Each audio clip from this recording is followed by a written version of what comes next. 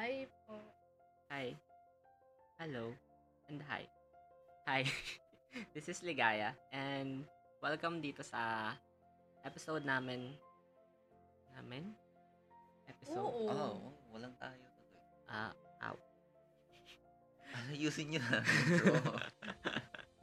Anyways, hi again. This is Ligaya and welcome for this episode kung saan pag-uusapan namin yung mga possible career paths na pwede nating i-take after graduation.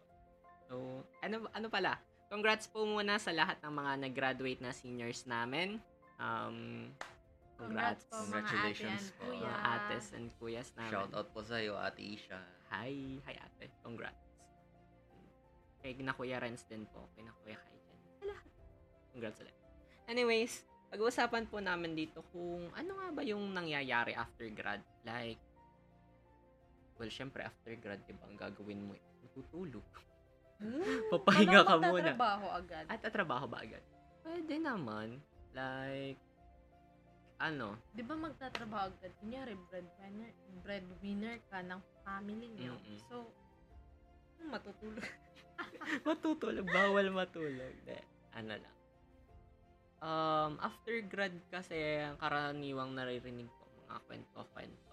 Well, nangyayari din is, syempre, like, yung nasanay ka lagi na pasok ka, ganon. Tapos, after grad, like, biglang mawawala na yung kinasanayan mo. Like, nagre-reset ka. A new set of Para, phase. naninibagong adjustment period na naman. Oo. Kasi, hindi ka napapasok. Parang ito na yung totoong phase ng pagiging adult, di ba? Mhm. Tapos sabi ng iba na mas better pa daw na papasok sa school kaysa magtrabaho. Ano bang hirap na Pero ayun, to add on it, after grad kasi, syempre, andyan yung rest period mo. Either magpahinga ka muna for a few weeks, few months, and then, ayun, dadating na yung reality na, okay, kailangan ko nang magtrabaho. Kailangan ko nang pumasok sa kung ano mang industry na gusto ko. Matanong kayo, after grad, anong bang balak nyo? Gusto nyo bang mag-academe? Like, magturo, mag-masteral, ganon? Or gusto nyo mag-field? Like, diretso tayo as, process engineer, safety engineers, ganon, mechatronics. Anong bang, Parang gusto ko agad mag-field work. Kasi, parang hinahanap lagi ng mga kumpanya is may experience sa mga trabaho. And yung time na after graduation, parang take advantage ko na rin para ma-fulfill ko yung mga ilang requirements and mapaganda rin ang aking resume para sa future jobs rin. anong balak? Yun din yung sa field. Parang nagsabi lang same, no? Same. Wala kayong balak mag-academe? Meron akong planong mag-masteral. Oh. Pero hindi, di ba naman yung about sa aircraft? Like, parang line din siya sa And line din naman. So, yun. Actually, ano ba ang itutulong ng masteral sa paghanap ng trabaho? Mataas yung position. Pag may masters ka kasi or doctors, ganyan, tinuloy mo, possibility talaga is tataas yung position mo, then yung salary grade mo tataas din. Lalo na pag halimbawa, ka-apply ka sa, 'di ba, since mechatronics engineer tayo, pwede tayong mag-field, pwede tayong mag-research and development, pwede tayong mag-academe. Pag nag-masteral kasi tayo, and mag-doctor, if ever man, nakayanin pa ng utak natin. Wow, doctor. Doctors, pwede tayong mag-apply sa mga government agencies like DOST sa research and development. And pag meron tayo kasing master's degree, mataas yung nagiging rating sa atin eh. Like, tapos meron pa tayong experience sa field. So, yung mga i-offer sa ating jobs and yung mga starting salaries sa contracts is for sure na nasa 5 digits yan. So, Pero, 5 digits. 5 5 digits. So, yung mga nakikita ko kasi based sa contracts, like pag nagha-hiring sila, ang laging nakikita ko is around 48 and above. Tapos nakalagay lagi sa pinakababa. Depende, salary is negotiable depending kung may matataas kang degrees and experiences. So, for me, malaking tulong yung masterals and doctorate, if ever man, na pag mag-a-apply ka ng trabaho, especially sa government and research and specifically research and development. Kung magpa-private companies naman tayo, halos ganun din naman yung mga possibility na mangyari. Like, tataas ang ating sweldo, tataas yung positions natin, ganyan. Yung parang, may magle-level up ka kasi syempre, may pinagfo-focusan ka ng field eh. Parang specialization. Specialization siya. Kaso sa private companies, marami yan na variation kasi lahat naman yan magkakaiba eh. Hindi naman sila pare-parehas. Kung mag-government tayo, parang ba yan?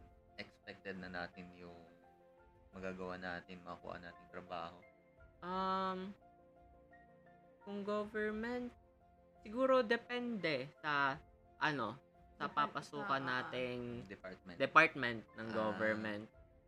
Kasi ang lagi ko kasing nire-research about DOST, gawa ng research and development, kasi nakikita ko doon, malaki talaga yung possibility na Kahit ba, like, kunyari, hindi ka scholar ng DOST, is makaka-apply ka pa rin doon. Makaka-apply ka doon kasi lagi naman silang hiring as per doon sa mga mga post nila. Laging hiring, ganyan. Di ba hanggang ilang years nga yung free tuition sa BSU? Hanggang 5 years. 5 years. And sa tingin mo gaano katagal mag-take ng masteral after graduation?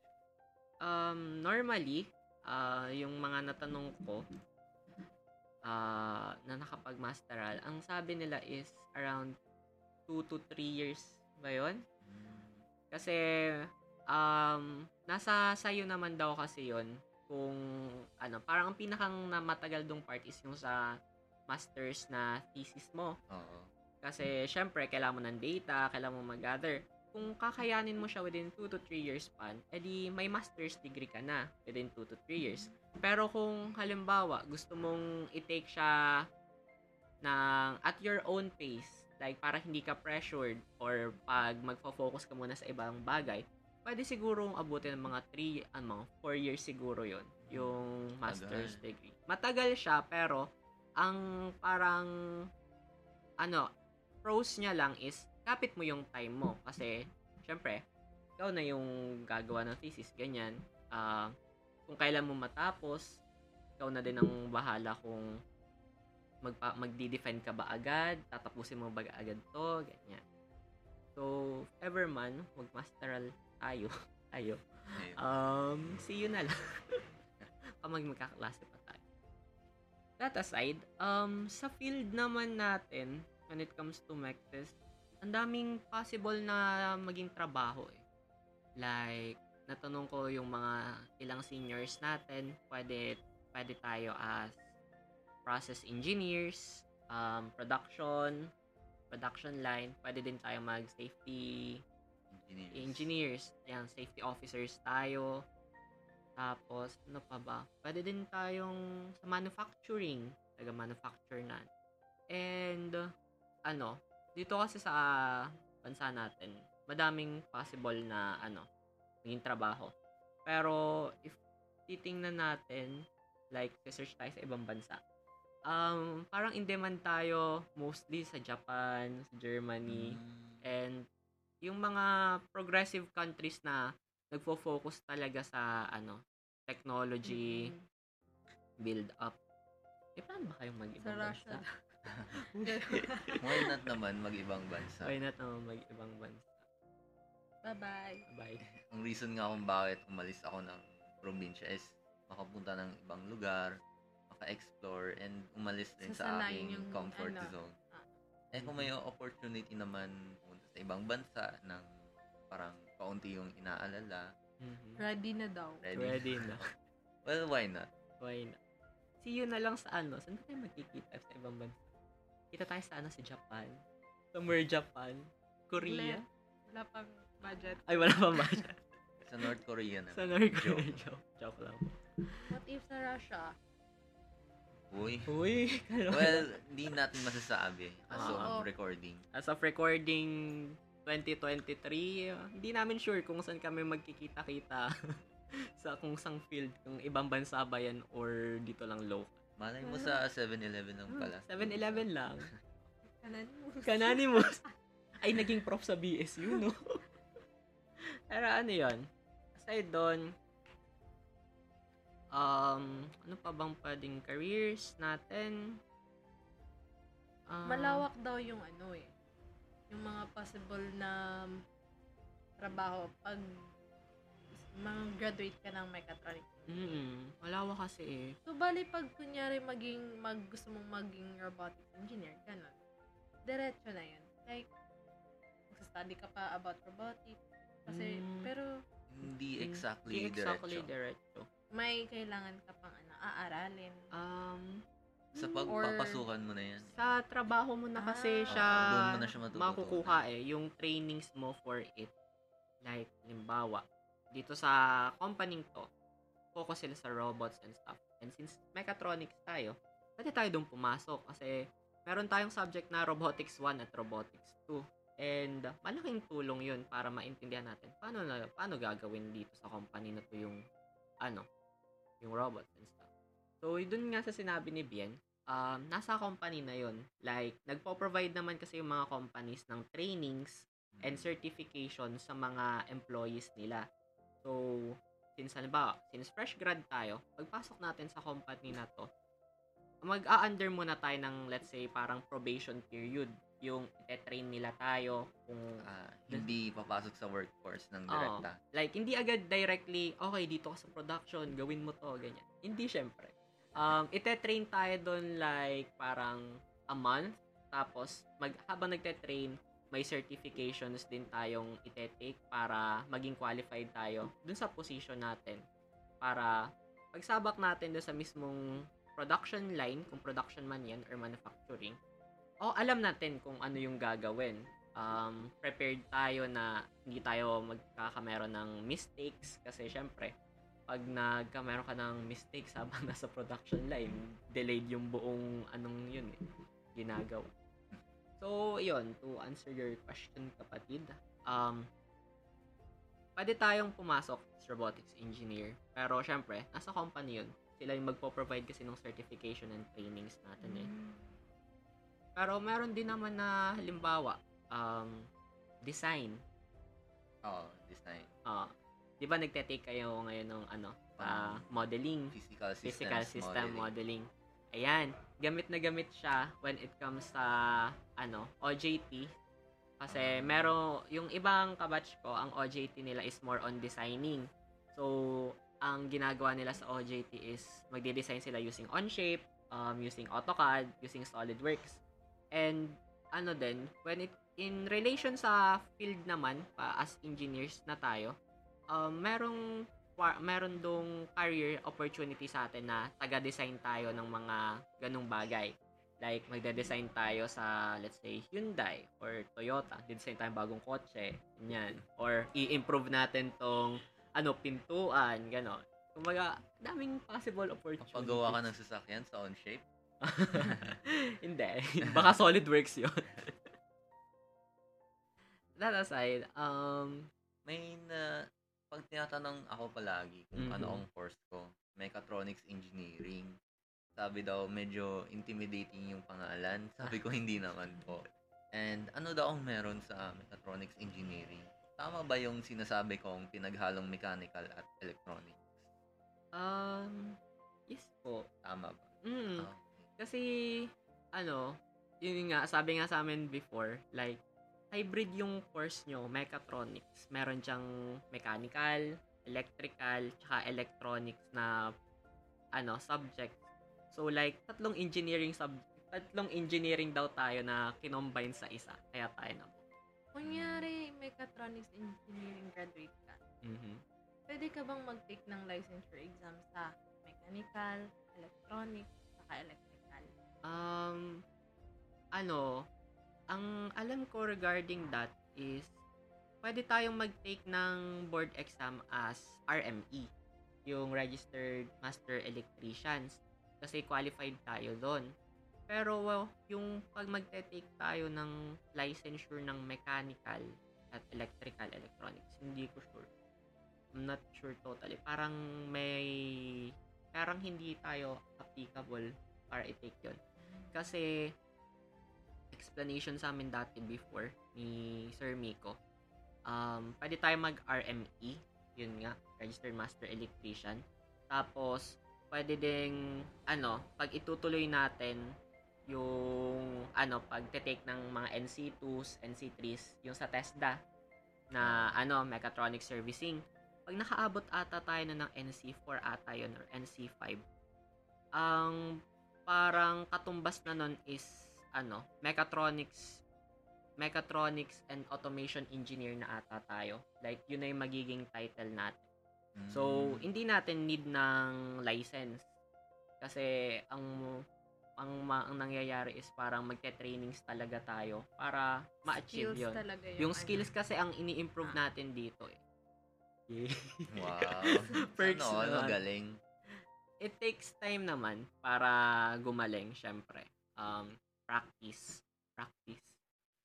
makes perfect. Practice makes perfect. Like, yung isang gawain, practice ka lang ng practice hanggang sa maumay ka. Dadating yung point na, halimbawa, yung sa juniors nyo na darating, pag nakita nyo yung activity nila, since na-practice kayo dun sa subject na yon, isang tingin mo pa lang, alam mo na agad na, ganyan. Mga 10 minutes lang yan gagawin, tapos agad yan. Yung mga ganong parts, basta nasanay ka talaga as in, yun yung dulot ng practice.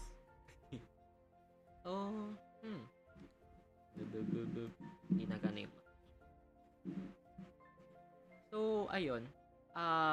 To open up din pala, isa pa sa possible na gawin natin after grad is yung mag-take ng mga trainings sa TESDA. Yung NC2. Meron dyang mechatronic servicing, electronic installation, management, tapos may mga levels yan eh. NC2, NC3, 4, tapos may NC5 pa ata. Pero yun naman, NC3 lang ang lab. Yun naman kasi, pag nag-take ka ng halimbawa NC2, after mong ma-take yun, kailangan mo siyang i-practice. Like, may apprenticeship na tatagal ng mga, let's say, for example, 2 months, 3 months, ganon. Para sure na i-accredit ka, at the same time, skillful ka. So, yun yung, maganda dun sa mga test the trainings. Like, pag natapos mo siya, may certificate ka na,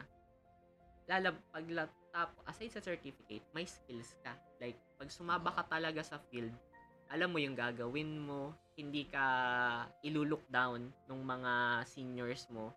Tapos, syempre, andun yung pride na, oy, meron akong cert, ganyan. Actually, para lang yun, parang similar siya dun sa ginagawa ng tatay ko.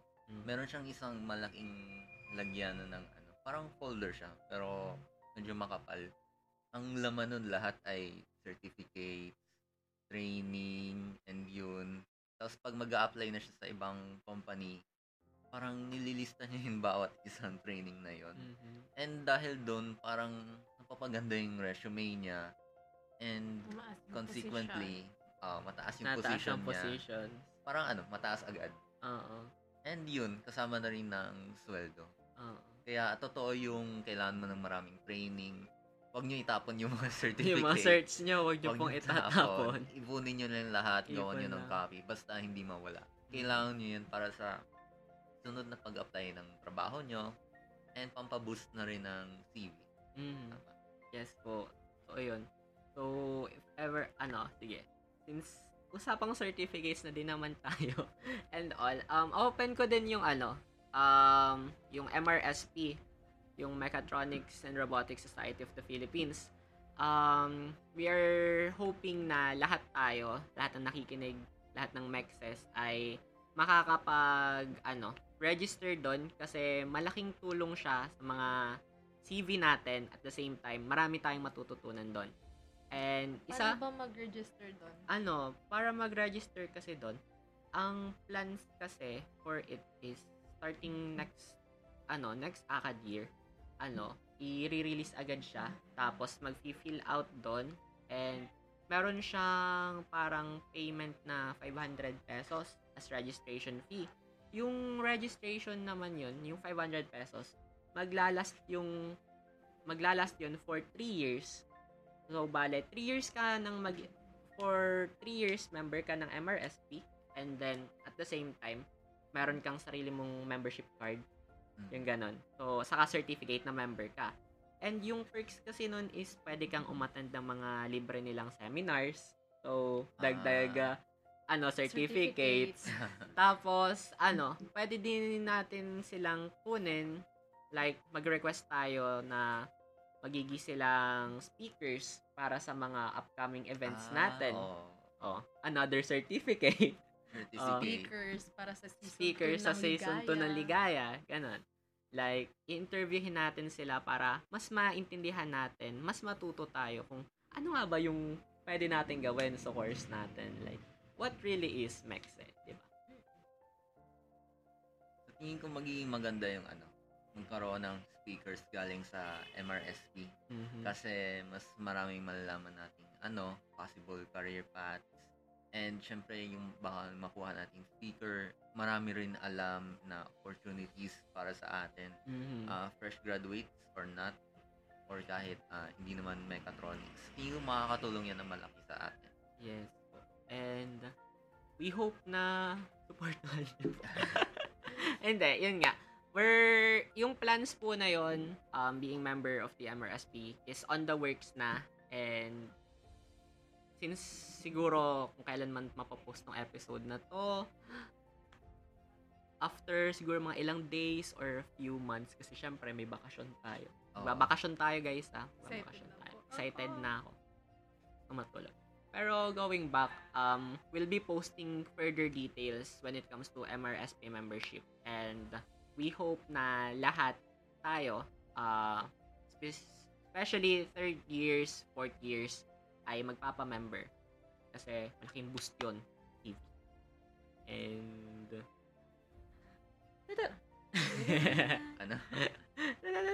wala. The joke lang. So, ayun lang po muna for now for this episode. We hope na kahit papano nasagot namin yung ilang tanong nyo when it comes to... Ilang tanong lang.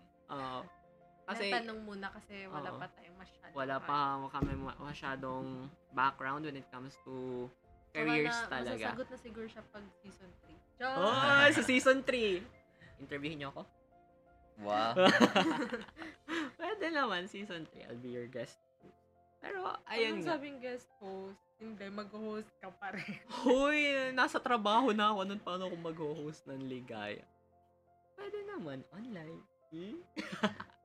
Pero, ayun nga. Once again, thank you for joining us for this episode. We hope na nasagot namin or like nakabigyan namin kayo ng konting overview para sa career paths natin as Mexe. And we hope na natuwa kayo. And ayun, see you again para sa kasunod. Once again, hi. This is Joel. And this is Bien. And this is Pretty. And this has been Ligaya. Bye-bye.